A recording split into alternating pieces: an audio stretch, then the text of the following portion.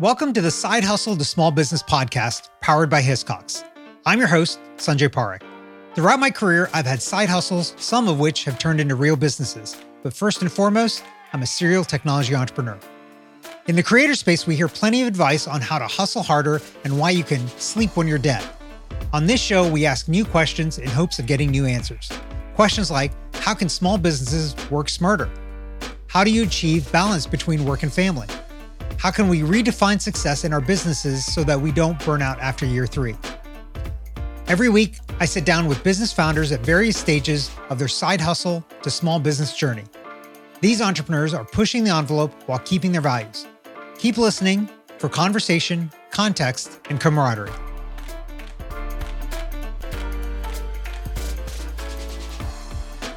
Today's guest is Ada Teme, the founder of Cherish August, a destination event design, planning, and production firm. Ada has been in the industry for over 2 decades and is passionate about telling your love story. Ada, welcome to the show. Thanks for having me, Sanjay. So I'm excited to talk to you because I've actually done events and put on events before, probably nowhere near to the level that you do. I didn't know that. So I'm looking forward to getting some tips from you. I actually don't do events anymore, but I'm going to commiserate with you in a minute. But before we get into that, give us like a 2-minute background on you and what got you to where you are right now. Yeah, so it's so good to be here with you. Thanks for having me. I consider myself a global citizen. So born in Scotland, raised in Nigeria.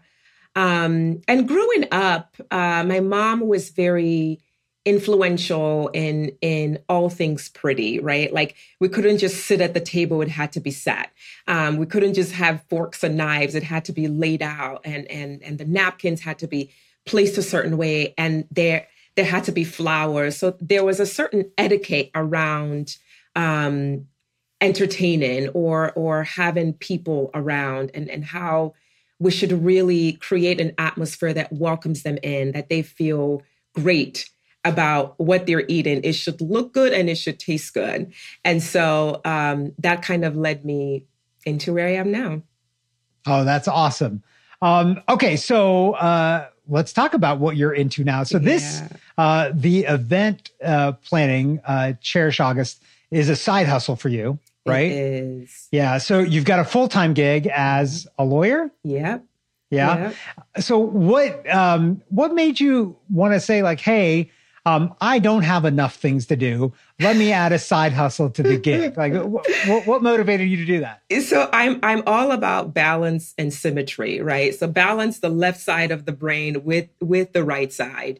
But interestingly enough, being a creative allowed me to be really successful throughout my law school career and my practice career.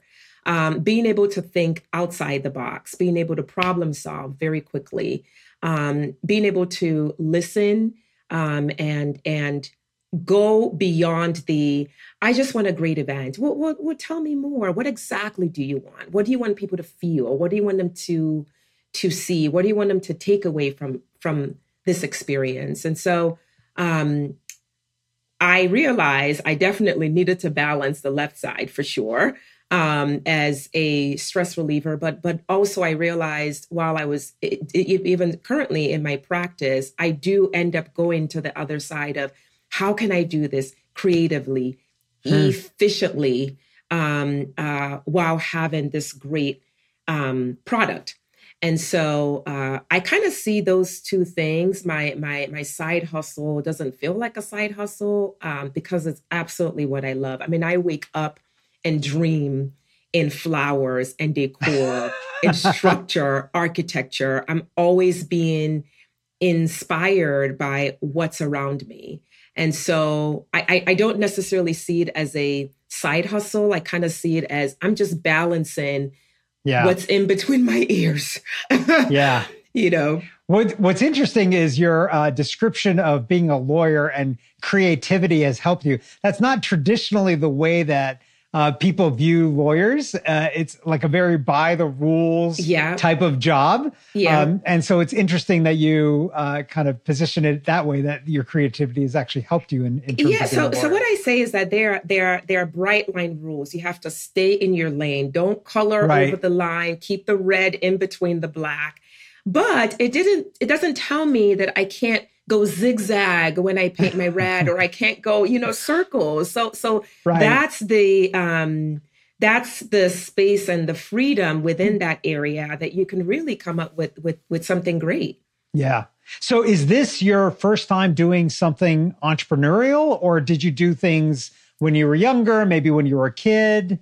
Yeah, I in my family, my husband is like, you are such a hustler. I have friends that are just like, you're such a hustler. Maybe they didn't say it in a nice way, but everything I've done has been legal. Let me just say that. But nothing on a grand scale. But certainly, I am the queen of turning zero into a couple of zeros. So whether it was reselling my clothing, jewelry, things that were gently used. So I was really huge. I still am on the resale market. And as I've gotten older, I will never forget in our first home, I didn't like the landscaping that they placed there. They had these like boxwood shrubs, and I'm like, this is not attractive. I want something softer. And I thought, you know what? There are a lot of new builds going on around here. Somebody's going to want this.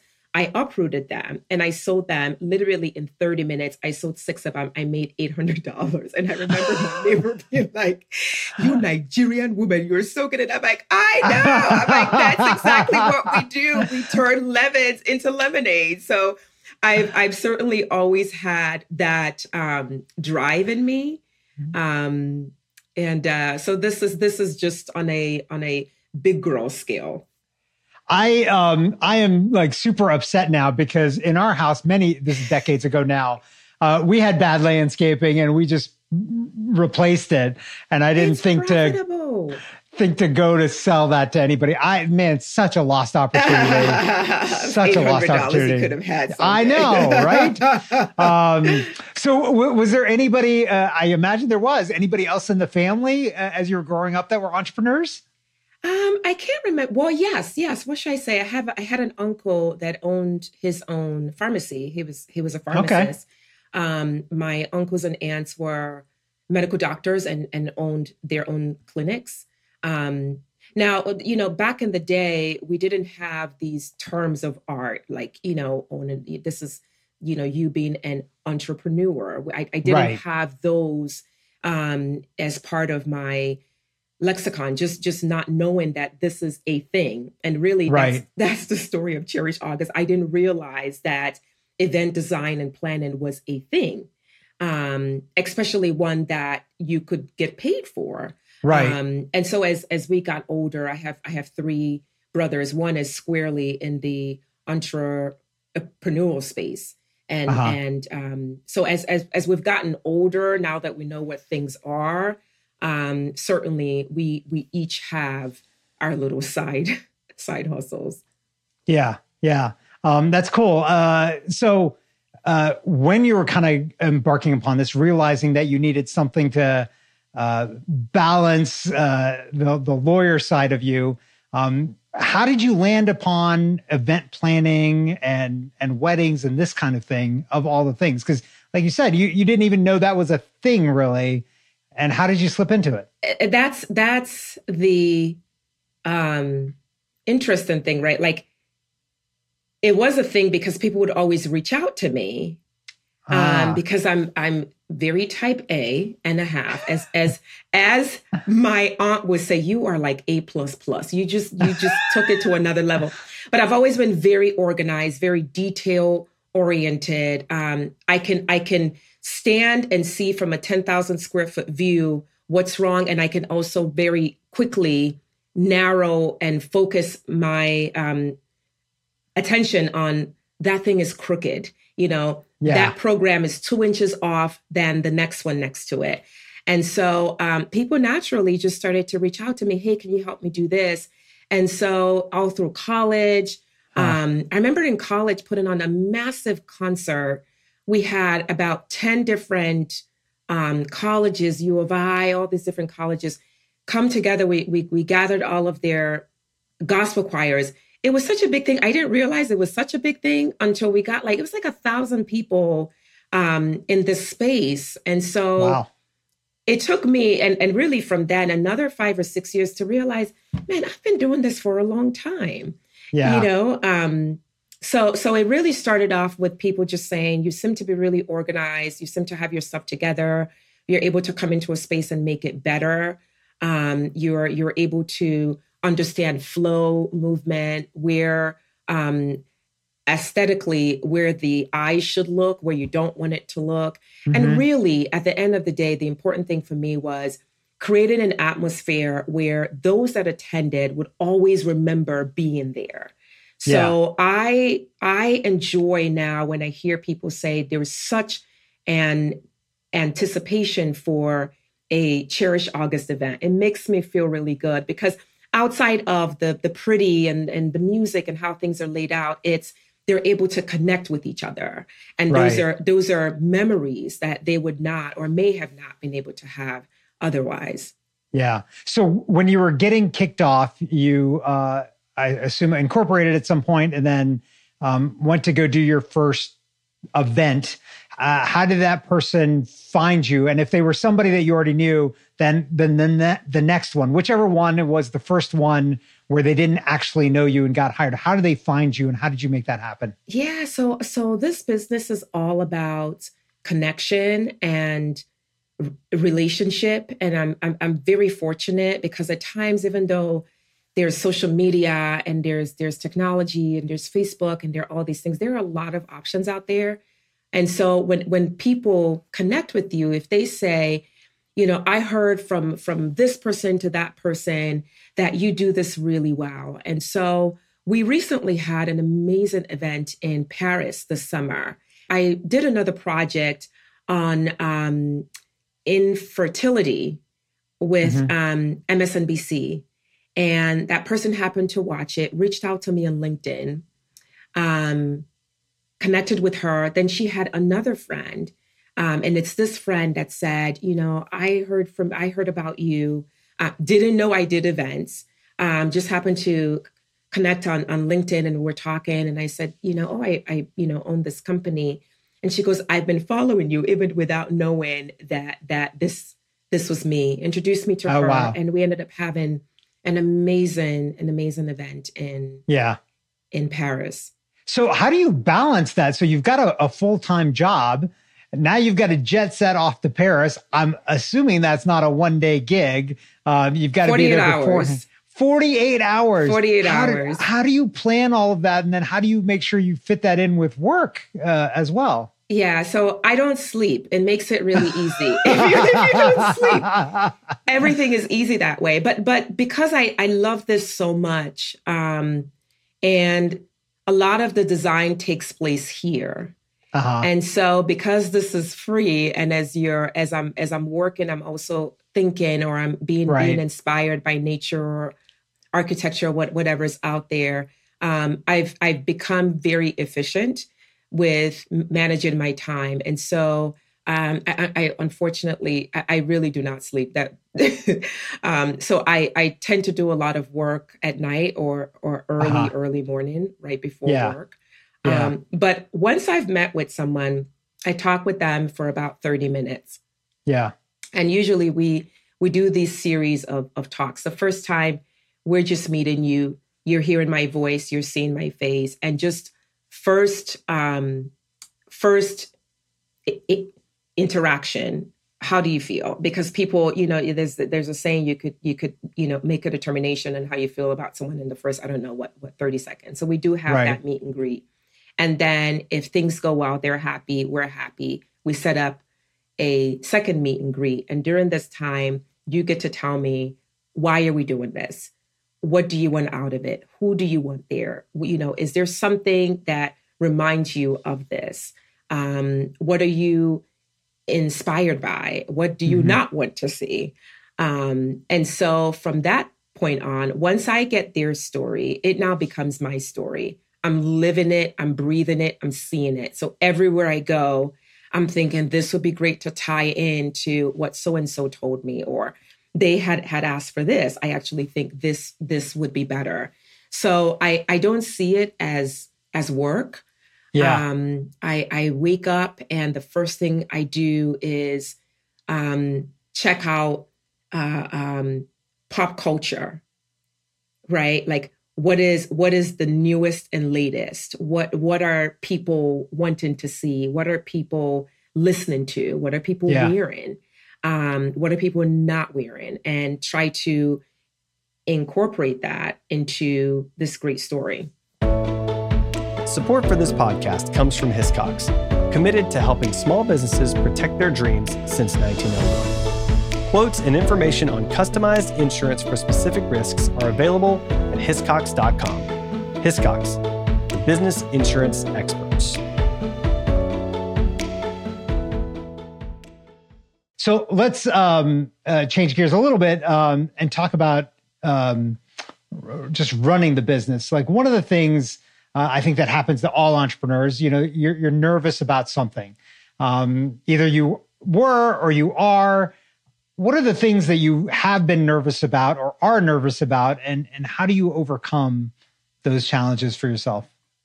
Yeah, so I would say, and this is me being very, very transparent, that COVID period was the first time I got really nervous. And really it's because, like I mentioned, I can put on, it's not about the decor and the florals, but I thought we're missing that connection. And if we're missing that connection, we don't have the abilities to share stories anymore. And so that was the first time I actually, we literally did not, I think we went 1.5 years without having anything. It's not to say that people were not having events then, but 95% of my business is destination. No one was really traveling like that. And so that was the first time I thought, oh my gosh, there is a possibility that could see this creative venture not look like what it should look like or feel like what it should look like. So that's the first time I got scared. Now, there's not much that makes me uncomfortable. I think I've gotten comfortable with being uncomfortable. And so, when the other time was when I upped my prices, when I said, hey, I'm kind of good at this and I kind of value myself. We needed a couple of more zeros after this. And so there was a period where I thought, no one's going to want to pay for my services. No one's going to want this. And it required me to sit in that space. And you feel like there's this fire burning under you, meaning I'm not going to, how am I going to pay for my CRMs and how am I going to pay for ads and all these things? And so after I got through that period of, you know what, I'm just going to sit and I'm just going to wait it out. And I know that there are people out there. It's just a matter of time. Not much makes me uncomfortable anymore. Yeah. What kind of propelled you to make that change in prices and to increase your prices? I think that's a challenge that all of us as entrepreneurs have, is that we undervalue the products and services that we sell. And like, well, nobody's going to pay that. So this is what it cost me. So I'm going to just charge a little bit more than that. Yeah. And that's not accurate. People are willing to pay a lot more than that because of the value it drives them. So how did you get comfortable with that? And how did you decide to do that? Yeah. So, how it took me a few years to realize what I was doing was a thing. And those few years, I'm like, you guys were getting for free. I was putting on these amazing things and I wasn't charging because I didn't appreciate my value. I didn't think that there was a place for it. But it took me some time. It was actually during the COVID era that I sat back and I said, wait a minute, I've been doing this for over 20 years. So I should be charging not just my worth now, but the accumulation of 20 years of education, of experience, of expertise, of classes, of really understanding the art of getting into people's mind and being able to translate that in a way that they understand. But also, when clients would come to me and they were shopping around, and when I would tell them, well, this is the figure, they would say, really? Because so-and-so over there doesn't do half the job you do. And they charge this. And I'm like, they do what? They charge how much? And so it made me realize, well, there is a place for me. People do value my attention to detail, my style of work, and the end result. So I now actually had to learn, how do I price accordingly, where it values myself, values my team, values my hard work, and also it's value for your client. The client wants to know that what they're paying for, there is a net win, whatever that word is, right? Like there's the value of their dollar is equivalent to the end result. If I'm constantly cheapening myself and they're raising the standard, something is not balanced there. Right. So I quickly had to learn, one, I don't do that many events a year, right? I'm very specific and very picky of how many events we pick a year. So if I'm going to do this one, you're getting my full attention. You're getting the most customized experience. It costs. Yeah. That makes sense.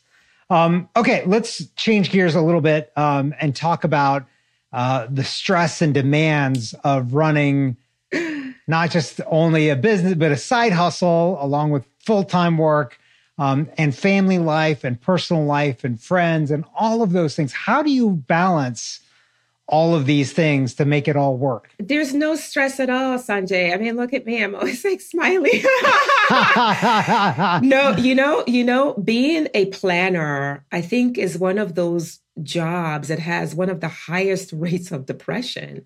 Because any interaction with human beings in a most stressful and vulnerable situation, weddings, birthdays, funerals, whatever it is, brings out, I don't want to say the worst in people, but it brings out the other side, the other side that you don't want anyone to see. And and also having a big girl job that is also stressful.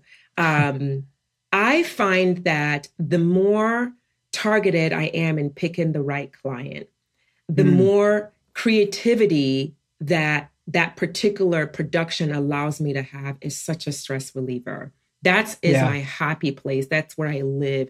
Flowers are floating and decor is just like running and we're putting on a great show, whether it's a concert and I could sort of hear people being happy and music and people dancing. That is where I get to breathe in and breathe out. And I go, you know what, Ada, let's get this. Let's get it done. Let's keep going. So I've also implemented a Sunday off day. I used to just go, Sunday through Sunday, because I am destination. I work with a lot of vendors in different time zones. So there was an event we did in Italy, and I was trying to manage our creative partners in Nigeria, Italy, and China. I mean, talk about a crazy time. I was up all the time, and I was on all the time. Yeah. And so Sundays are now like, I don't answer the phone for anything design, but that's also my thinking day, to get inspired, to go outside in nature, to look at the shape of a leaf and realize that would be an awesome print for this person's invite. And then we should, transfer that print to their floor wrap and to their thank you cards and things like that. So it's been really important for me to have that off day. I've also started to say, you know what? After my big girl job, I'm going to devote 2 hours. I can take I can take phone calls up until 2 hours. So like 8:30, and then that's it. Then I have all day Saturday if we're not doing events. Now there's some that require me to spend a little bit more time. So I may say, I can't take phone calls on Wednesday because I'm spending that 3 to 5 hour block focusing on designing something or, trying to play. Right. Yeah. Interesting. Sunday's off. That's Sunday kind of off day. That's a good plan there. Okay. So you've been at it for a while now. And you've probably had things that, man, I wish I hadn't done it this way. If you could go back in time, what would you do differently and why? There's only one event I regret. And I hate using that word, but the reason I use it is because it led to a really pivotal concept for me, which is while I am the principal and the creative director, I work with a team. Mm-hmm. And I should always listen to my team. They have a different perspective than I do. While I have the vision and how to implement it, they're able to see the non-tangible things. Okay, so we're working with this client, and when she's working with you, she's great, she's respectful.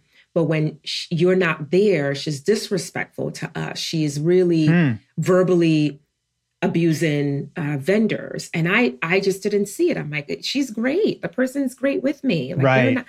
That was one thing. If I could go back to that particular event, I would have fired the client. That's exactly what I should have done. Right. But I quickly also learned to say, you know what, Ada, this is a learning opportunity. You've learned from it. Don't kick yourself down. Don't beat yourself up. You've learned from it and you've moved on. It's allowed me to have more trust within my own camp. But also it's allowed us to now weed people out to say, you're not the type of client we want to service. You're not a Cherish August client. And that's certainly not the type of way we would want our brand to be looked at. And so if I could go back, I would have then paid more attention to what my team says and how they felt about certain events. Yeah. It's an interesting point that you bring there, is that, as entrepreneurs, a lot of times we will take any client because money is money. And sometimes money isn't money. And it really is important to find the people that you want to work with that fit in terms of what you're trying to accomplish, even overall. So let's kind of talk about that for a second. So that's, I think, a great piece of advice for somebody that might be thinking about launching a side hustle like you. Mm. What else do you have in terms of somebody that is thinking about, that's already got a full-time job like you do, but is thinking about launching a side hustle? What advice would you give them? So the thing I would say is, depending on how intense your big girl or big boy job is, what's the first thing you do when you wake up in the morning? What do you gravitate to? What seems like it's work, but it's not necessarily work? And if that's the thing you gravitate to, then how can you monetize it? Knowing that, is there a need for this thing? How can I work smarter and not harder? I've had to really focus and stay within my frameworks to make sure that emails, I'm not working too hard. I have systems that take care of that. I have CRMs that take care of this. I have, this platform that takes care of that. So really knowing what your love is, knowing who your target audience is, and figuring out, what do I need to make what I want to do easier and not harder. Those would be the 3 core tenets for me. And again, because it fits in with my lifestyle where I just seemed like I was on all the time. I didn't have time to do anything. Right. So those are the 3 core things for me. It's really, realizing this is a thing. I wake up every morning and this is what I'm doing. Okay, how can I monetize it? And now How can I make my life easier in the day-to-day running of it? I don't have 10 hands. I wish I could. And even for my team, I would want them more focused on other things, interacting with clients, not the mundane, but very important things that need to happen in a business. Yeah. Okay. I've got one last question for you. And this is on your expertise there. So if a listener is trying to do an event, put on an event, whatever, what's like the one thing that they could do or think about to make sure they execute properly to make the event just so much better? Like, what's the thing that you see people mess up all the time? The thing I see people mess up is you're doing an event to have people. You're having people there. They're not, even animals, if you're doing something for a dog, it's with the dog in mind. And so I find that people are doing events without thinking about who is my audience? Who am I doing this for? If it's for myself, you don't have to invite people. You can sit at home, get a pizza, get a couple of whatever it is. Put on music, have a party. But the moment you invoke other people, you have to consider what cost is it going to take for this person to be at my event? And how do I show them that I respect that I value their time, their effort? When you have a wedding and you have, let's just say women, you buy a dress, we have to do our hair, do our makeup, jewelry, we get a plane ticket, hotel, we have to rent a car. All of those things are already thousands of dollars. And then what are they going to eat? Then you serve them one chicken wing. Now, I get it. If that's what you can afford, then that's also okay. But then realize that you should not have those people make such a heavy investment, because it just is not showing I value this person. I respect that they took the day off work, that they spent this much money just to tell me that they cared about me. And this is how I treat them. I always find that people are missing the most important thing, which is you're having an event to incorporate other people. Think about the other people. Actually design with them in mind. I want them. That's why we really focus on the art of storytelling. What are you trying to convey? What do you want this group of people, this person to feel? What do you want them to see? It's so important. And I see that people just miss it all the time. It makes me cry. That is fantastic advice. As somebody who has put on events before, I believe that is fantastic advice. And I hope listeners really do heed that. Ada, this has been fantastic. Where can our listeners find and connect with you online? Yes, so we are online, www.cherishaugust.com. We are on Instagram, Cherish_August. We are on Facebook, Cherish August LLC. We are on Pinterest, Cherish_August. Where else is there? We're on Threads. You name it. And we're always happy to talk with people and learn how we can be a part of their story. Awesome.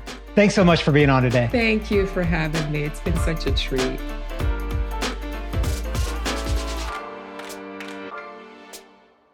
Thanks for listening to this week's episode of the Side Hustle to Small Business podcast powered by Hiscox. To learn more about how Hiscox can help protect your small business through intelligent insurance solutions, visit hiscox.com. That's HISCOX.com. And if you have a story you want to hear on this podcast, please visit hiscox.com/share your story. I'm your host, Sanjay Parikh. You can find out more about me at my website, sanjayparikh.com.